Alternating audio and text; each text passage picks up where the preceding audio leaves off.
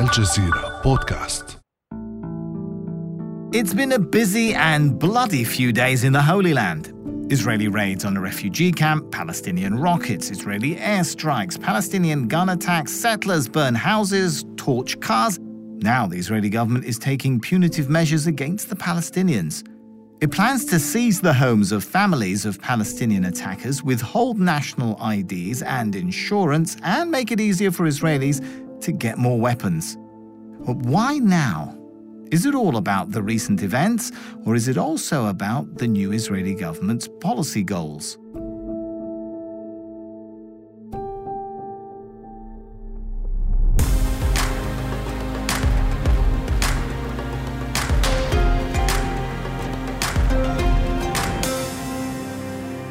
Hello and welcome to Essential Middle East Podcast. I'm Sami Zaidan. Let me give you some context here. It had already been a deadly month for Palestinians in the occupied West Bank. Last week saw tensions flare up with a raid by Israeli forces in the occupied West Bank city of Jenin, which killed 9 Palestinians. Palestinians say their anger comes from years of unequal treatment by people who are occupying their land. Then a Palestinian killed 7 Israelis outside a synagogue in occupied East Jerusalem.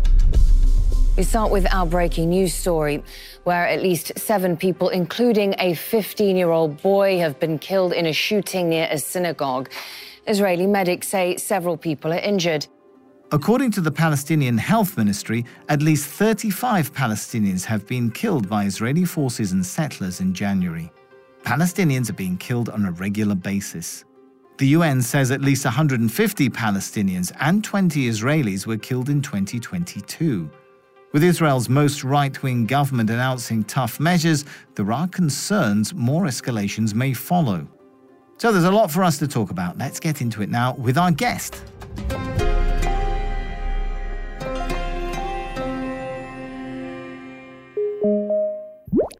I am Dr. Mustafa Barghouti, the leader of the Palestinian National Initiative, joining you from Ramallah in Palestine.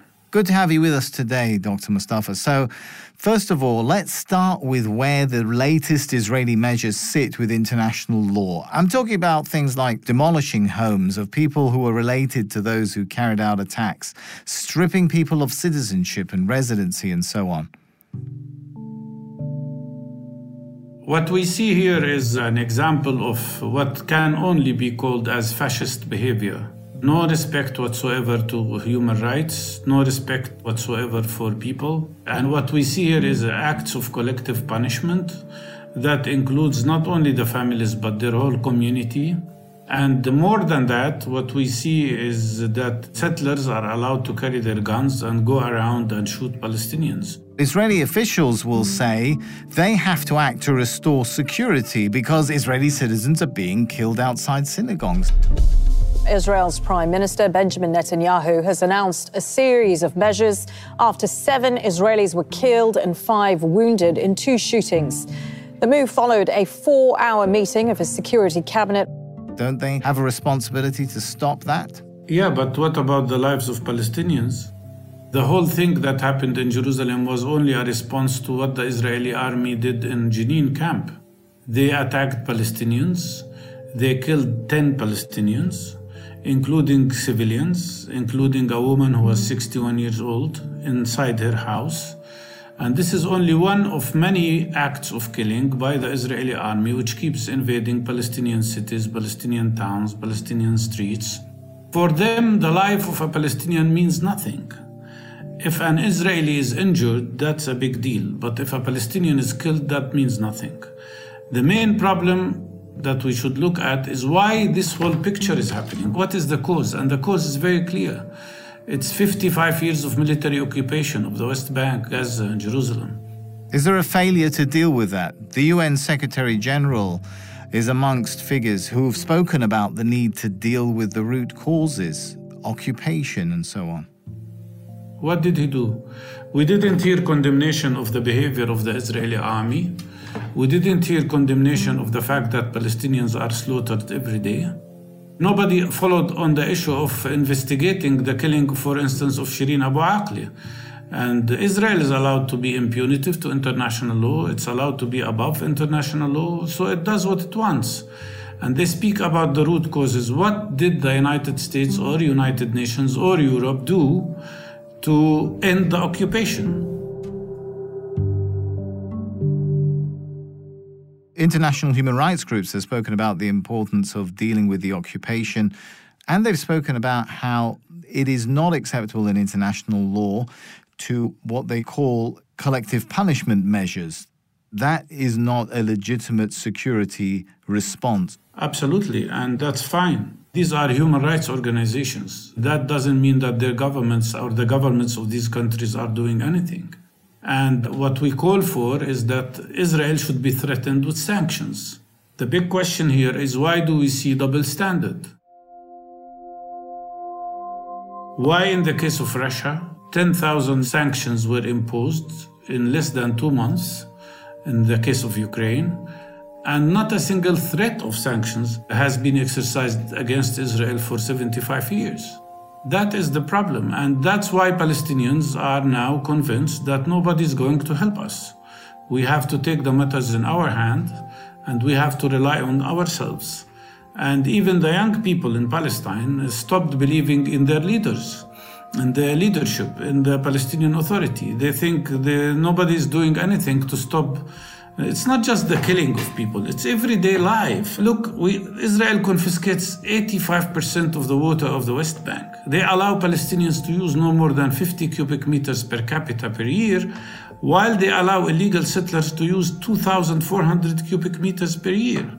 Everything in our life is a problem. We have 645 military checkpoints all over the Palestinian territories. We lose every year 300 million hours of work because of waiting at checkpoints. We lose about 300 million of the cost of this time and the cost of extra gasoline. Our houses are demolished, no security for any Palestinian. So of course, the young people feel there is no hope, there is no future. That's a really important point. I want to ask you, these measures that the Israeli government is now talking about, are they going to really improve the security situation, even just for Israelis? Israeli media have been talking about and reporting how the head of Israel's internal security service, Shin Bet, has been resisting a push by the right-wing government to seal off entire Palestinian neighborhoods in occupied East Jerusalem. Actually, many Israelis are writing now about the fact that this will make the situation even worse. I think what the Israeli government is doing is nothing but what Einstein described as insanity. You keep doing the same thing and expect different results. And I think some of the Israeli leaders like Netanyahu and Ben Gvir and Smotrich are happy that there are Israeli victims. They want to escalate the situation because their ultimate goal is not the security of people. Their ultimate goal is the annexation of the West Bank. Their ultimate goal is to destroy any potential for any peace in this region. Their ultimate goal is to kill the possibility of a Palestinian independent state. And for them, escalation is very good. This is exactly what fascist behavior is about. Let things be bad and let things escalate so that we can do anything we want to Palestinians. Ben Gvir told the head of police in Jerusalem, after what happened there, he told him, close your eyes and do whatever you have dreamt about against these Palestinians. This is the language that a minister of security is using, the same minister who was deprived from the right to serve in the Israeli army because of his extremism when he was 18 years old. This man was classified with his group, Kah Kahana movement, that he belonged to, as terrorist in Israel and in the United States. And this is the man who's in charge of all the troops that deal with Palestinians, whether they live in the West Bank or in 1948 areas. And now they're talking about expanding settlements. How is that going to impact any hope of a peace process? It will kill it. It's designed to kill it. The settlement building in the West Bank is designed to kill the possibility of Palestinian statehood. And this has been exactly Netanyahu's program all his life. This man in 1994 wrote a book in which he said that Oslo was wrong and that there should be no peace and no negotiations. He himself single-handedly obstructed any possibilities of negotiations with Palestinians. And it's not just Ben Gvir and Smotrich, as some Americans are trying to say. It's Netanyahu himself. Netanyahu is the father of extremism in this region, and he is the one who encouraged the rise of fascism and the rise of what we see today, which is nothing but a unity between extreme nationalism in Israel with fundamentalist Jewish religious fundamentalism. These are the two groups that are governing Israel today. And he's very happy with these fascists and these extremists because they give him the chance to claim that he is a little bit more moderate than these guys. Of course, I'm sure you're familiar, though, with the Israeli perspective on that, would be that it was the failure by the Palestinians to control what they call Palestinian violence, the attacks on Israelis. Palestinians are not occupying the Israelis. It's Israel that is occupying the Palestinians. Palestinians have not established the system of apartheid. It's Israel that established the system of apartheid against Palestinians. And it's a system of apartheid against Palestinians in 1948 areas, in Israel itself, in the occupied territories, and even against the Palestinian refugees who are not allowed to come home. It's Israel that conducted no less than 12 wars in this region. So Palestinians are simply trying to defend themselves with the very little means they have. And to make it look like that the side that is occupying the other and the side that is practicing apartheid against the other, that has been the Israeli strategy all the way, since the beginning of last century. They try to show themselves as victims all the time, and that Palestinians are aggressors. In a sweeping report, Human Rights Watch claims that Israeli policies towards Palestinians constitute crimes of apartheid and persecution. You're right. Amnesty International, Human Rights Watch, even Israeli human rights groups like Beit Tselem have spoken about Israeli policies amounting to apartheid. Do you think these latest measures which Israel is taking, are they going to increase that trend? They become homeless. They are making them homeless. But is that strange for Israel that displaced 70% of the Palestinian population in 1948? They have done that to 70% of Palestinian people.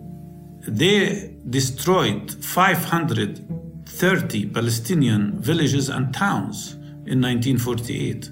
They committed no less than 50 huge massacres against Palestinians to force them out of their country. So these guys, Ben Gvir and Smotrich and Netanyahu, are just repeating the same scenario, only maybe at smaller scale today, because this cannot be hidden like it was in 1948. But their goal is really ethnic cleansing. They're planning to start with ethnic cleansing of 62% of the West Bank and annex it.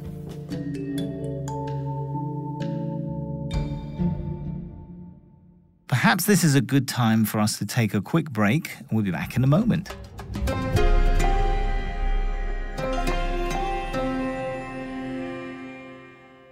This week on The Take, Russia has been hit with widespread sanctions over its invasion of Ukraine, and it's continuing to spend on the front lines. But how are those costs of war being felt inside of Russia, and what consequences could it face long term? Find it wherever you get your podcasts.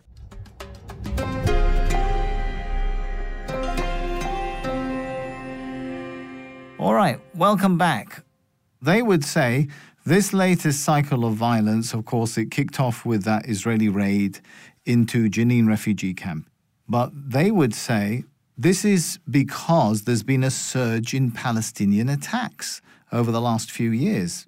The knife attacks, and they have to go into these camps to apprehend the people who are carrying out these attacks. Are they not obliged to keep law and order? No, if they keep law and order, they should keep it for us as well as Palestinians. They have a responsibility as an occupying power to care for our safety, but they don't. How many Palestinians were killed by settlers? How many settlers were taken to court for that? Yeah, UN experts actually called 2022 a year of rampant Israeli settler violence and excessive use of force against Palestinians. Exactly. And let's take the case of Shireen Abu Akleh. What did Shireen Abu Akleh do? Did she carry a gun? Did she attack anybody? She was a reporter. She was clearly marked as a press person. And they shot her and killed her. And they shot her purposefully. The sniper shot at them more than 15 shots. Her colleague was also injured in that attack. Was anybody held responsible for that? Of course not. Let me tell you my own personal experience. In 1996, there were clashes in the entrance of Ramallah with the Israeli army, and many Palestinians were injured. And I went to help a guy who was bleeding on the 5th floor in a building. I was in my white coat because I'm a medical doctor. And while I was trying to stop the bleeding, a sniper saw me and shot me twice. I still carried 35 shrapnels in my back and shoulder. And I was lucky because the bullet did not hit my head. Has anybody been accountable for that? Of course not.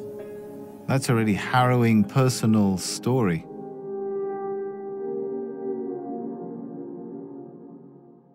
We had a beautiful woman, Razan Najjar, was 21 years old in Gaza. 4 years ago, she was trying also to help injured. Saw her, an Israeli sniper, and shot her in the heart and killed her. Why?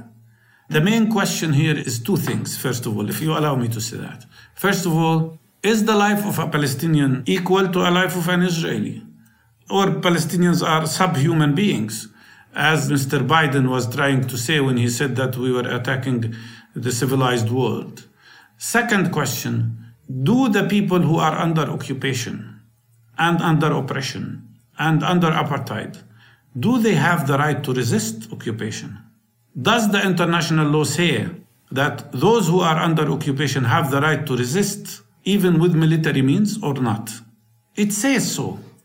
So why Palestinians are blamed when they try to, with very little means that they have, to resist this oppression and injustice they are subjected to?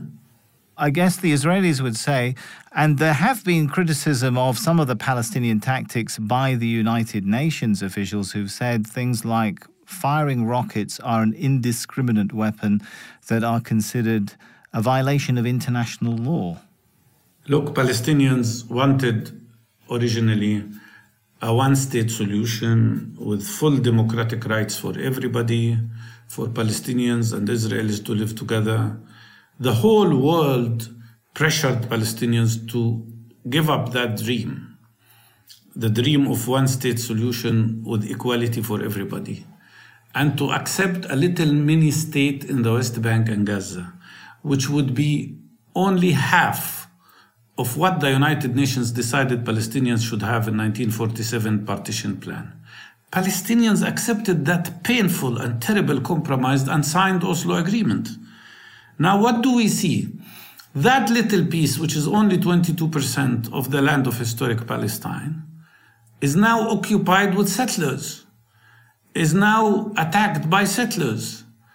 And the Israelis are destroying Palestinian property every day. They cut off trees, they close our roads, they take away our water, they don't allow us to control our natural resources, and we are living in prisons. Yeah, but what UN officials say, what they criticize about some of the tactics of Palestinian groups to try and resist this occupation is you can't use a means that violates international law by indiscriminately targeting civilians. I agree, but is it okay to shoot Israeli soldiers? If Palestinians shoot an Israeli occupying soldier, they will also be accused of terrorism. So the question here is not about civilian or non-civilian. I am personally an advocate of non-violence all my life. But each time we engage in a demonstration with non-violence, we are attacked violently. They shoot us with everything. They shoot us with high-velocity bullets. They shoot us with tear gas bombs. They shoot us with what they call rubber bullets, which are nothing but very dangerous metallic bullets that can kill people. And in the best case scenario, it will take away the eye of somebody. If we use nonviolence, we are violent. If we use military struggle, we are terrorists. If we criticize verbally what's happening, like I am doing now, we will be accused that we are provocators. We are provoking the situation. It's exactly like what Israel does to the international community. Palestinians are accused of being terrorists. If somebody supports Palestinians and their right to be free, they will be called anti-Semitic. So, have we been seeing, Dr. Mustafa, a trend of more individual, sometimes random, you might even say, attacks by Palestinians, rather than those organized by armed groups? I think what is a reaction of young people who feel that they are in total despair, who feel humiliated every day. They are humiliated at checkpoints. They are humiliated at workplace, especially if they work for Israelis. They don't see that they can build a future. And it's not just that. Actually, with the social media of today, the young Palestinian knows what other people have. He knows what he's missing, or she knows what she's missing. They can see the life without occupation and without what human rights groups are now calling apartheid. Exactly. They look around and compare their life with the life of Israelis. They compare their life with the life of Americans, of Europeans, or even of people in Morocco or Tunisia or anywhere, and they feel depressed. Is there also a sense of disillusionment with the Palestinian formations themselves, whether it's the Palestinian Authority, whether it's Palestinian factions? Yeah, maybe we cannot generalize 100% here when you speak about factions, because there are differences between one group and another. But yes, when it comes to the Palestinian Authority, they feel that the people have been cheated. When Mr. Abbas was elected in 2005, his main slogan was peace and security for everybody. And people look around and see that, first of all, there is no peace. Second, there is terrible economic hardship. And third, there is no security for any Palestinian.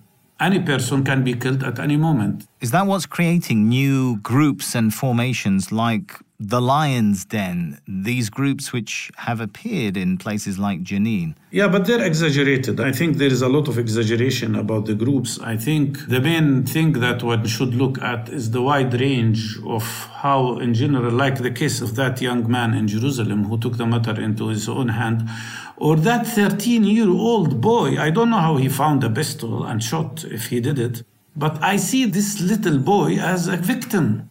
He is a victim. Whether he was just shot or whether he tried to shoot himself, he's a victim of occupation. He's a victim of oppression. In other countries, when children like this do things like that, people will look into the circumstances and conditions they live in and try to rehabilitate them rather than torture them. Here, we have more than 300 children who are in Israeli jails and in terrible conditions. This Israeli huge army does not feel wrong about arresting a 5 or 6-year-old child just because that little child tried to throw a little piece of stone. Imagine what kind of behavior is happening here. Where is it going, Dr. Mustafa? Are the Palestinian territories or the Palestinian territory on the verge of erupting into another intifada? Yes, I am sure. With this Israeli behavior, I think we're moving in that direction, and I hope it will be mainly popular and as non-violent as possible. But if people cannot go to work, if people cannot make their living, if the people's life is at threat every moment, if people feel that their children can be killed at any moment, of course they will try to defend themselves, and of course with little means. But at the same time, they cannot just sit down and do nothing and be passive. Do you have any hope from the U.S. Secretary of State? Antony Blinken was in the region. Does this administration have a plan, do you think? No. This administration is totally, like every other American administration, is totally biased to Israel. And they cannot play a constructive role. All right. Does this administration have any plan or vision? No. First of all, they don't have any vision. They don't plan to have a vision. They want only one thing, that things would be calm so they can concentrate their attention on China and on Ukraine and Russia. That's what they want. So in a way, they want Palestinians to be passive and to submit to the oppression and the system of apartheid they are subjected to. So where does that leave the prospects of peace then, given everything you're saying about the US? And let's not forget the dynamic going on with the most right-wing government in Israel's history. Is peace dead? This cannot happen unless we change the balance of power between us and Israel. And this is achievable through popular resistance and by creating the strongest possible boycott, divestment, sanctions campaign worldwide against this fascist government. And by helping Palestinians... Well, the BDS movement is now itself being targeted with measures in the US, isn't it? Not only in the US, in so many other places, but the number of people who are joining it is much bigger than any other time. And the number of people who are convinced now that sanctions should be imposed on Israel is also greater than any other time.